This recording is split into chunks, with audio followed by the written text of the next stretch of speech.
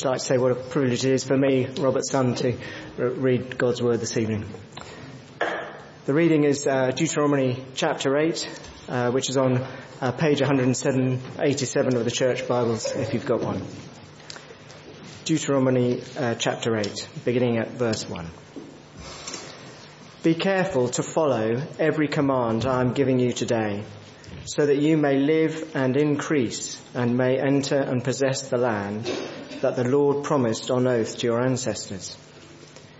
Remember how the Lord your God led you all the way in the wilderness these 40 years to humble and test you in order to know what was in your heart, whether or not you would keep his commands.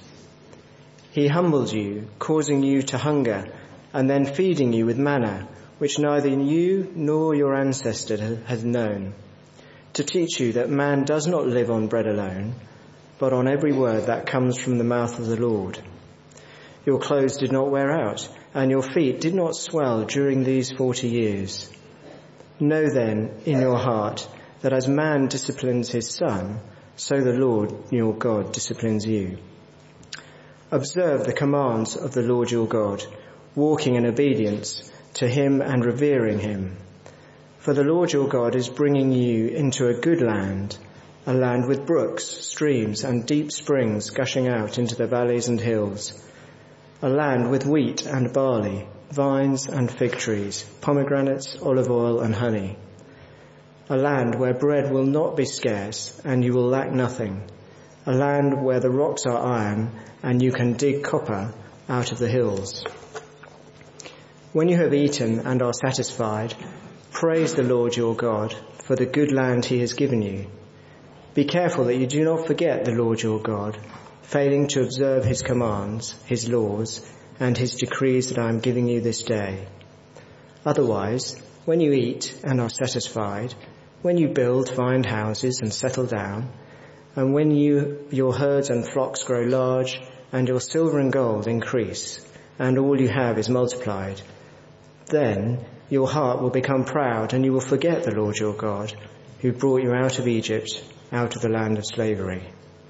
He led you through the vast and dreadful wilderness, that thirsty and waterless land, with its venomous snakes and scorpions. He brought you water out of hard rock. He gave you manna to eat in the wilderness, something your ancestors had never known, to humble and test you, so that in the end it might go well with you. You may say to yourself, my power and the strength of my hands have produced this wealth for me. But remember the Lord your God, for it is he who gives you the ability to produce wealth, and so confirms his covenant, which he swore to your ancestors, as it is today.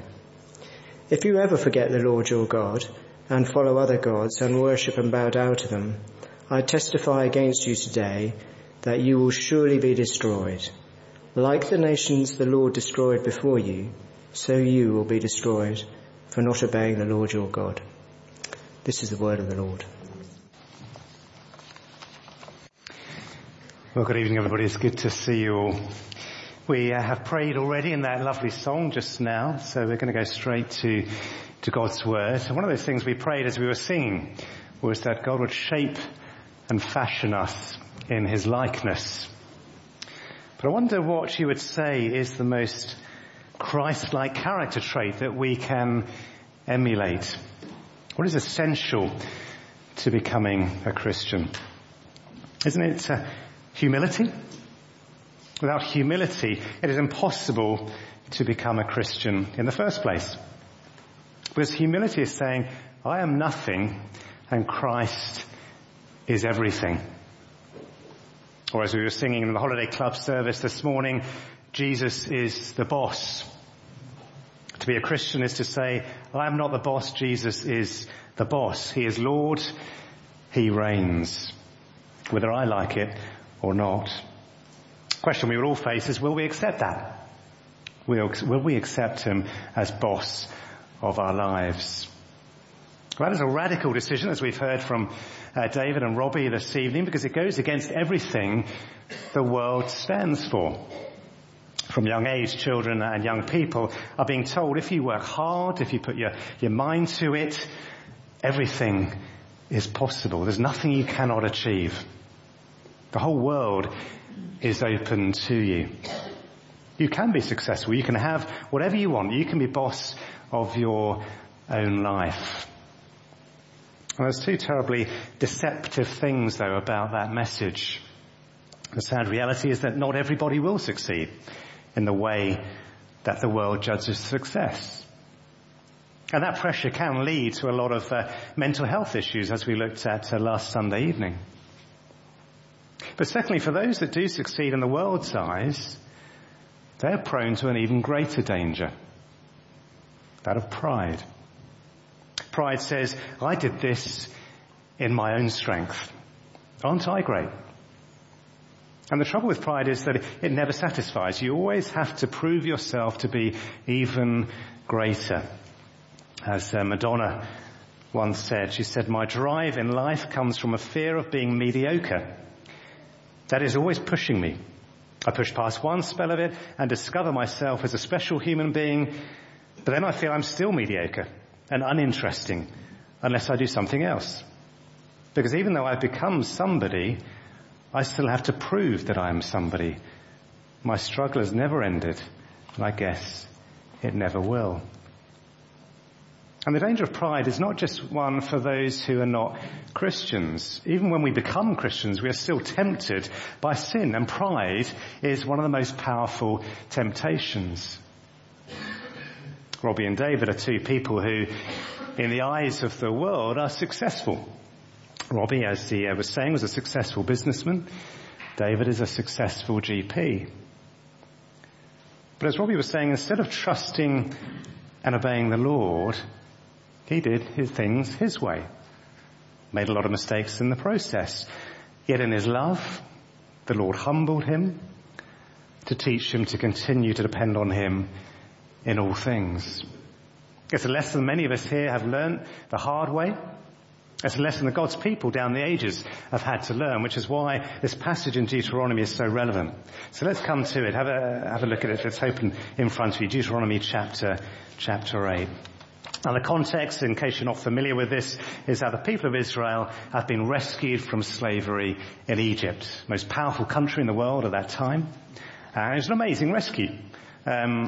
It was estimated that nearly 2 million people who were subject to hard labour were taken out of that country by God's amazing power. But they weren't long rescued when they began to grumble. And when they got to the edge of the promised land, they didn't believe that God would be able to defeat the evil nations in that land and allow them to take possession of it. They lost trust and faith in him. And so he disciplined them. And they wandered the wilderness for the next 40 years, during which time he provided for all their different needs. But now, as we pick up the story, they are about to enter the land again. And Moses is preparing them. He's warning them. So what have these warnings then got to do with us today? Well, three important lessons that Robbie and David will, I'm sure, confirm, and many of us too. And the first of those is that trusting and obeying God leads to blessing. In verse 1, Moses says this: be careful to follow every command I'm giving you today, so that you may live and increase and may enter and possess the land that the Lord promised on oath to your ancestors. And then flick on to verse 6, where it says, observe the commands of the Lord your God, walking in obedience to him and revering him. For the Lord your God is bringing you into a good land, a land with brooks, streams, and deep springs gushing out into the valleys and hills, a land with wheat and barley, vines and fig trees, pomegranates, olive oil, and honey, a land where bread will not be scarce and you will lack nothing, a land where the rocks are iron and you can dig copper out of the hills. Now, what this is not saying, first of all, is that if you follow a whole set of rules, you will automatically receive lots of material blessings. Because we know from the whole message of the Bible, we know from our own experience, that first of all, it is impossible to keep God's instructions perfectly, to lead perfect lives. We're by nature sinful. We constantly fail. And therefore we deserve God's punishment. But the good news is that God loves us. He doesn't want to punish us, as we were looking at this morning. And so he sent Jesus to live that perfect life and to take that punishment for us by giving his life up for ours. The blessing we receive if we put our trust in Jesus is therefore far greater than a land with wheat and barley, vines and fig trees. It's the blessing of a personal relationship with God. A relationship which we can enjoy right now. It's to know that we belong to Jesus, to have the promise of receiving an inheritance from him, an inheritance in heaven that will never fade, perish, or spoil.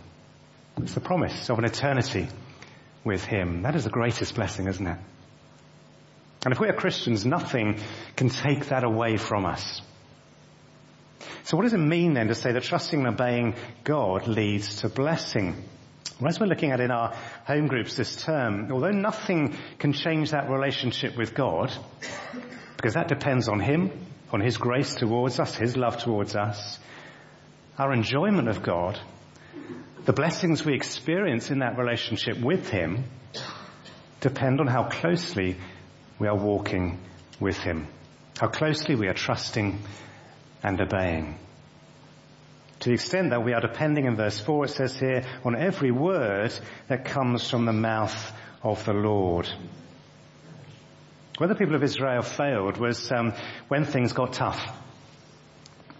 And what God was teaching them was to trust in him in the whole of life.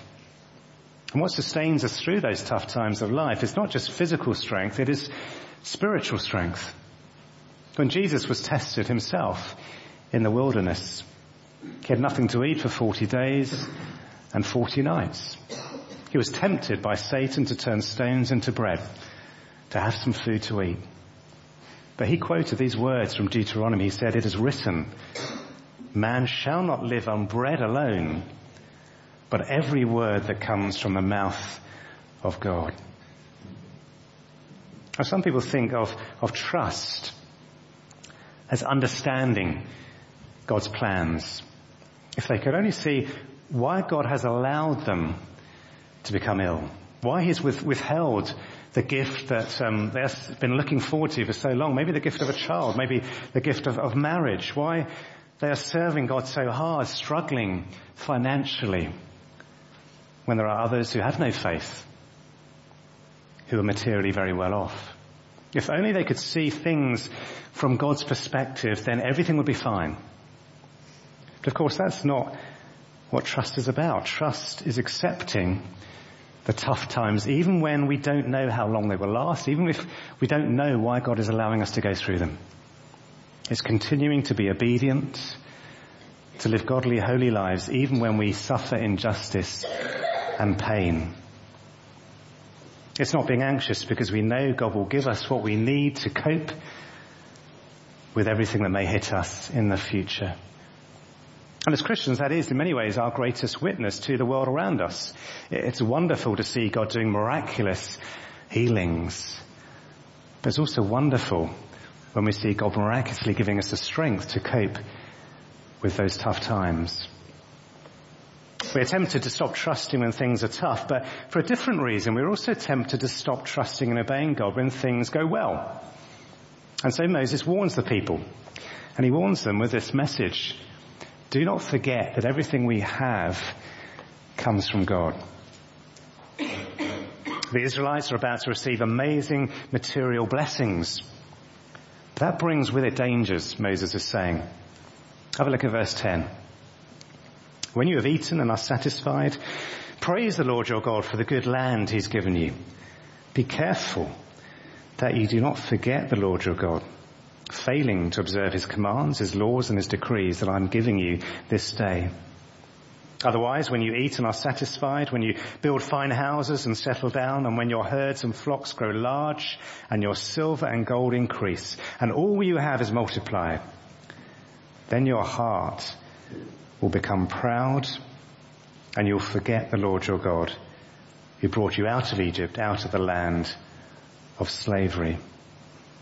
God is warning them not to start thinking that the fine houses, that the wealth, the prosperity that they will enjoy have been achieved by themselves.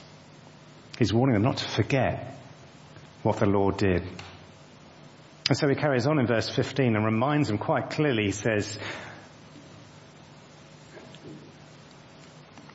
verse 15, he led you through the vast and dreadful wilderness, that thirsty and waterless land with its venomous snakes and scorpions. He brought you water out of hard rock. He gave you manna to eat in the wilderness, something your ancestors had never known, to humble and test you, so that in the end it might go well with you.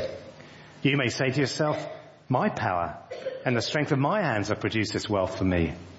But remember the Lord your God, for it is he who gives you the ability to produce wealth and so confirms his covenant, which he swore to your ancestors as it is today.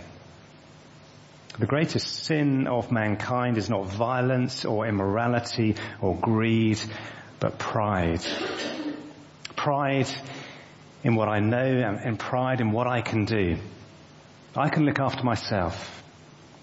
Everything I've done, I've achieved in my own strength. I don't need God. That is pride. And if we're Christians, we're not immune from that danger. Maybe more subtle. We may know in our heads that everything we have comes from God because that's what we've been taught, but maybe secretly we may be quite pleased with what we've achieved in our lives. Robbie was very honest about that, wasn't he? So what if we have fallen into that same trap? Well, the good news is that God gives us the way out because God wants to bless us. And so he helps us to trust him by humbling and disciplining us. God loves us. He wants to pour out his blessings on us. Nothing gives him greater joy than to lavish us with great gifts. And if, as we've looked at, blessing comes from trusting and obeying, then it follows that God wants to help us trust and obey. It's for our good. So how does he do that? Well, he does it by humbling us and testing us. There's no easy way to learn trust. We can learn what God expects of us by studying his word together. But it's only when that's put to the test in life that we will see if we've understood it in our hearts. Look back at verse 2. Remember how the Lord your God led you all the way in the wilderness these 40 years to humble and test you in order to know what was in your heart, whether or not you would keep his commands. He humbled you, causing you to hunger and then feeding you with manna, which neither you nor your ancestors had known, to teach you that man does not live on bread alone, but on every word that comes from the mouth of the Lord. I wonder if you can imagine for a moment what it would be like to be living in a tent in the wilderness. You have no cupboards or freezers with food in them. You've just eaten some food and you've been told that God will provide you what you need tomorrow, but just enough for one day. When you go to bed, don't you think you'll be worried or anxious that will there really be manna there tomorrow? I know God has said he will provide, but how do we know he won't maybe change his mind? What's the natural human temptation? Isn't it to collect a little bit extra, to put it aside, just in case God doesn't provide tomorrow? And some of the Israelites did just that, didn't they? And it was full of maggots. Because God was teaching them to rely on him, and teaching requires discipline. If their manna wasn't full of maggots, how would they learn to rely on him? Verse 5 says, know then in your heart that as a man disciplines his son, so the Lord your God disciplines you. Today discipline has a bit of a negative ring to it, doesn't it? It's about somehow keeping control by enforcing punishment. And so we hear about teachers having a hard time maintaining discipline in the classroom. But in the original sense of the word, discipline is a positive thing. It comes from the Latin. It means teaching, from which also comes the word disciple, which is a learner or a pupil. So discipline is not just about gaining control, but it's teaching through the appropriate use of punishment for disobedience. Because at the end of the day, we learn far more through making mistakes and experiencing the consequences of those than if everything is going well or our mistakes are overlooked. Which is why the Bible tells us that God disciplines us for our good in order that we may share in his holiness. It's not easy to exercise discipline because we don't like to inflict pain or suffering, but loving parents don't enjoy punishing their children. But no loving parent wants their child to mess their life up. What they want is their children to learn from their mistakes. And unfortunately, it's not just as a child that we need disciplining. We remain disciples. We go on learning throughout our lives. Robbie and David will be the first to admit that they're still learning today. To learn is to be humble enough to acknowledge our mistakes, to ask forgiveness for them. And God promises to do just that. He wants to forgive us, which is why he gives a warning for those who refuse to turn to him in repentance. Have a look at verse 19. If you ever forget the Lord your God and follow other gods and worship and bow down to them, I testify against you today that you will surely be destroyed. Like the nations the Lord destroyed before you, so you will be destroyed for not obeying the Lord your God. That warning is given out of love. People give warnings because they want to protect others. They don't want them to come to harm. And that's why it's our responsibility as Christians to give that warning to others as God has given it to us, that people will avoid that danger. Well, as we come to the baptism, we've seen this evening that trusting and obeying God leads to blessing, that God wants to bless us. And essential to be able to trust God and obey God is that humility. And we need to be constantly seeking to grow in that humility, accepting that nothing we do is done in our own strength. Everything comes from God. And the place where that humility is most evident, of course, is at the cross. We're told in Philippians that Jesus, being found in appearance as a man, humbled himself by becoming obedient to death, even death on a cross. And because of that humility, because of that obedience to the Father, we're told God exalted him to the highest place. Baptism is an act of humility. It's an act of obedience. However embarrassed I may feel, however weird it may feel, I'm following the example of my Lord Jesus Christ. I'm saying I'm not ashamed of him. I'm not ashamed of the gospel. And with that humility, with that obedience, comes blessing. Jesus said these words with which I'll finish. For all those who exalt themselves will be humbled, and those who humble themselves will be exalted. Let's pray.